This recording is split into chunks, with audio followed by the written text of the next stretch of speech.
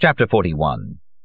When it is recalled that Death is situated at the point where the abyss bisects the middle pillar, and that up the middle pillar lies the path of the arrow, the way by which consciousness goes when the psychic rises on the planes, and that here also is Kundalini, we see that in Death is the secret of both generation and regeneration, the key to the manifestation of all things through the differentiation into pairs of opposites and their union in a third. Dion Fortune, The Mystical Kabbalah, London, Fraternity of the Inner Light, 1957, 719. In any case, I wasn't supposed to concern myself with minutiae. My job was the wonderful adventure of metals. I began by exploring the Milan libraries. I started with textbooks, made a bibliography on file cards, and from there I went back to the original sources, old or new, looking for decent pictures. There's nothing worse than illustrating a chapter on space travel with a photograph of the latest American satellite. Signor Garamond had taught me that it needs, at the very least, an angel by Doré. I reaped a harvest of curious reproductions, but they weren't enough. To choose the right picture for an illustrated book, you have to reject at least 10 others. I got permission to go to Paris for 4 days. Not much time to visit all the archives. Leah came with me. We arrived Thursday and had return reservations for the Monday evening train, and I scheduled the Conservatoire for Monday, a mistake, because I found out the Conservatoire was closed Mondays. Too late. I left Paris crestfallen. Belbo was vexed, but I had collected plenty of interesting things, and we went to show them to Signor Garamond. He leafed through the reproductions, many of them in color, then looked at the bill and let out a whistle. "My dear friend," he said, "our work is a mission, true, we toil in the fields of culture, ça va sans dire, but we're not the Red Cross. More, we're not UNICEF. Was it necessary to buy all this material? I mean, I see here a mustachioed gentleman in his underwear who looks like D'Artagnan, surrounded by abracadabras and Capricorns. Who is he, Mandrake?" Primitive medicine, influence of the zodiac on the different parts of the body and the corresponding curative herbs, and minerals, including metals. The doctrine of the cosmic signatures. Those were times when the boundary between magic and science was rather ill-defined. Interesting. But what does this title page mean? Philosophia Mosaica. What's Moses got to do with it? Isn't that being a little too primitive? It's the dispute over unguentum armarium, otherwise known as weapon salve. Illustrious physicians spent 50 years arguing whether this salve could heal wounds by being smeared on the weapon that had dealt the blow. Incredible! And that's science? Not in today's sense of the word, but they considered this seriously because they had just discovered the marvels of the magnet, the magic possibility of action at a distance. These men were wrong, but later Volta and Marconi were not. What are electricity and radio if not action at a distance? Well, well, bravo, Casaubon. Science and magic going arm in arm, eh? Great idea. Let's pursue this. Throw out some of those revolting generators and put in a few more mandrakes. Perhaps a summoning of the devil, say, on a gold background. I wouldn't want to go too far. This is the wonderful adventure of metals. Oddities work only when they're to the point. The wonderful adventure of metals must be, most of all, the story of science's mistakes. Stick in the catchy oddity, and in the caption say it's wrong. In the meantime, the reader's hooked because he sees that even the greats had crazy ideas, just like him. I told them about a strange thing I had seen in Paris, a bookshop near Quai Saint-Michel. Its symmetrical windows advertised its own schizophrenia. On one side, books on computers and the electronics of the future. On the other, occult sciences. And it was the same inside. Apple and Kabbalah. Unbelievable, Belbo said. Obvious, Diotalevi said. Or at least you're the last person who should be surprised, Jacopo. The world of machines seeking to rediscover the secret of creation. Letters and numbers. Garamond said nothing. He had clasped his hands as if in prayer, and his eyes were turned heavenward. Then he smacked his hands together. What you said today confirms an idea of mine. For a while now I've... but all in good time. It needs more thought. Meanwhile, carry on. You've done well, Casaubon. We must look at your contract again. You're a valuable colleague. And yes, put in plenty of Kabbalah and computers. Computers are made with silicon, aren't they? But silicon isn't a metal. It's a non-metallic element. Metallic, non-metallic. Why split hairs? What is this, Rosa Rosarum? Computers and Kabbalah. Kabbalah isn't a metal either, I said. He accompanied us to the door. At the threshold he said, Casaubon, publishing is an art, not a science. Let's not think like revolutionaries, eh? Those days are past. Put in the Kabbalah. Oh, yes, about your expenses. I've taken the liberty of disallowing the couchette. Not to be stingy, believe me. It's just that research requires, how shall I put it, a Spartan spirit. Otherwise you lose your faith. He summoned us again a few days later, telling Belbo there was a visitor in his office he wanted us to meet. We went.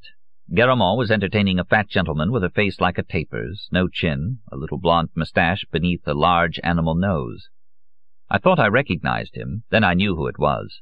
Professor Bramante, the man I had gone to hear in Rio, the referendary or whatever of that Rosicrucian order. Professor Bramante, Garamond said, believes this is the right moment for a smart publisher, alert to the cultural climate of the time, to inaugurate a line of books on the occult sciences. For Minutius, Belbo suggested. Why, naturally. Signor Garamond smiled shrewdly.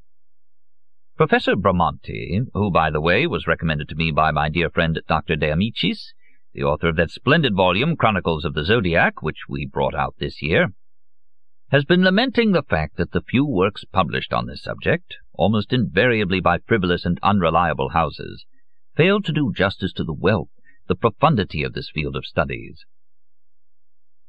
Given the failure of the utopias of the modern world, Bramante said, the time is ripe for a reassessment of the culture of the forgotten past. What you say is the sacred truth, Professor, but you must forgive our, I don't like to say ignorance, our unfamiliarity with the subject.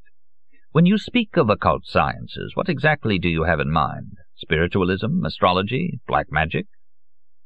Bramante made a gesture of dismay. Please! That's just the sort of nonsense that's foisted on the ingenuous.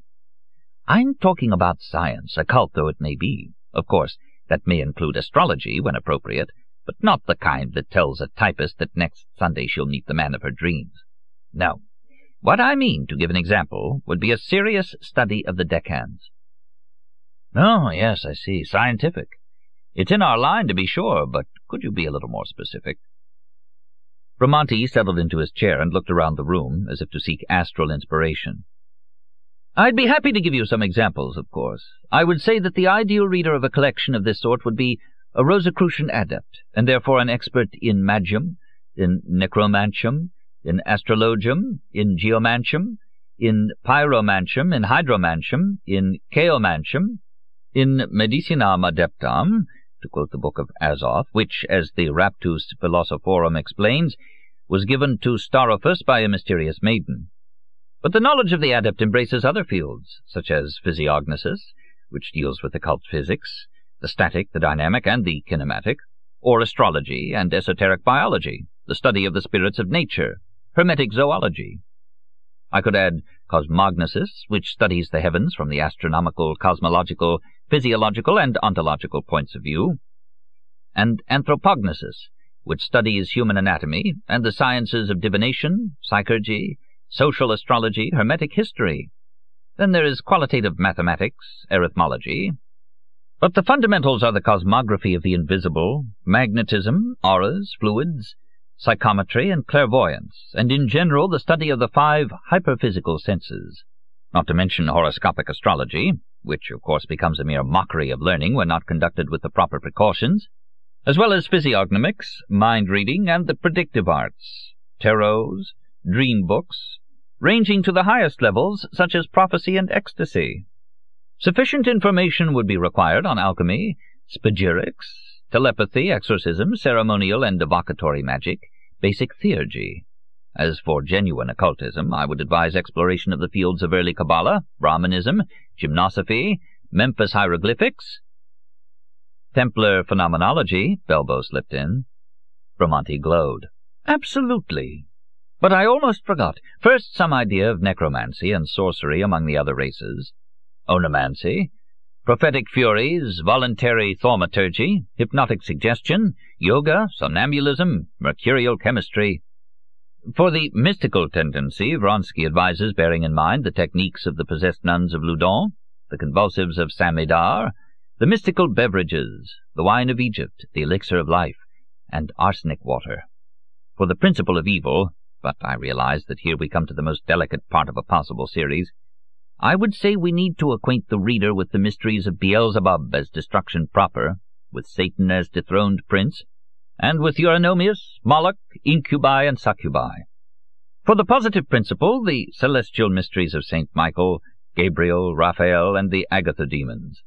Then, of course, the mysteries of Isis, Mithra, Morpheus, Samothrace, and Eleusis, and the natural mysteries of the male sex, Phallus, Wood of Life, Key of Science, Baphomet, Mallet, then the natural mysteries of the female sex, Ceres, Tias, Patera, Cybele, Astarte. Signor Garamond leaned forward with an insinuating smile. I wouldn't overlook the Gnostics. Certainly not, although on that particular subject a great deal of rubbish is in circulation.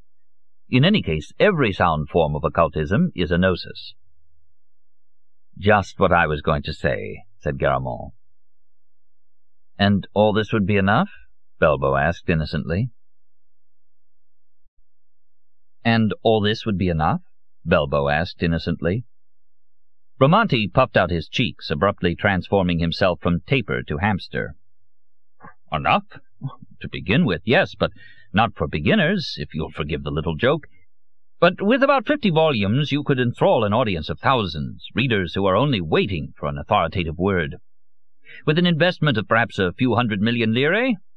I've come to you personally, Dr. Garamond, because I know of your willingness to undertake such generous ventures, and with a modest royalty for myself as editor-in-chief of the series. Bramante had now gone too far. Garamond was losing interest. The visitor was dismissed hastily with expansive promises. The usual committee of advisers would carefully weigh the proposal.